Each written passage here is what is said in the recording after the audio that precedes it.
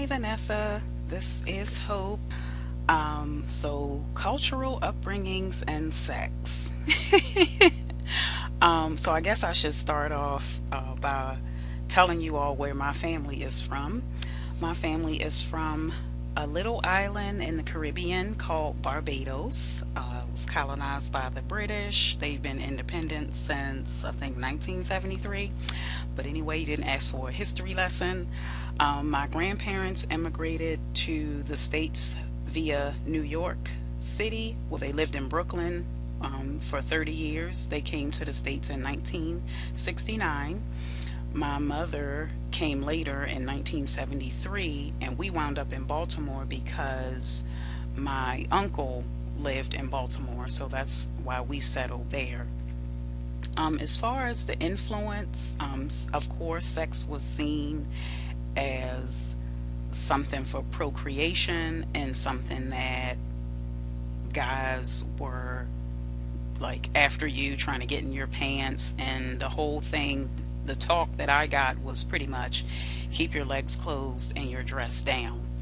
So a very sort of like victim stance where, women are like helpless sheep and there's a man in the corner ready to take your coochie.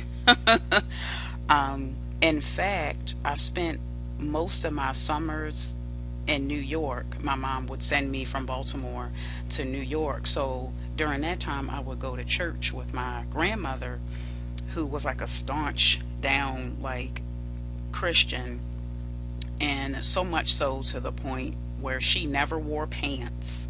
Like, I've never seen my grandmother in a pair of pants. And you were not allowed to wear pants to church.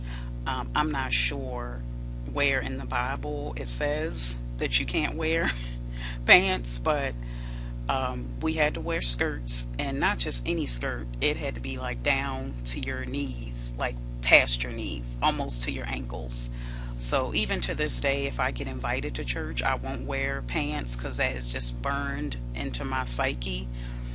Um, as far as the things that I've done to undo or unlearn some of those things, well, first of all, I don't look at myself as a victim, a sexual victim, if you will.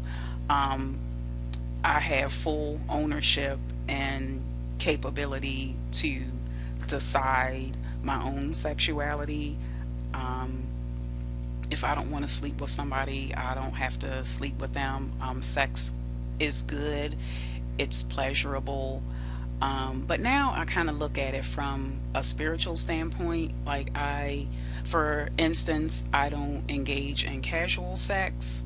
Not to say that I haven't, but I have.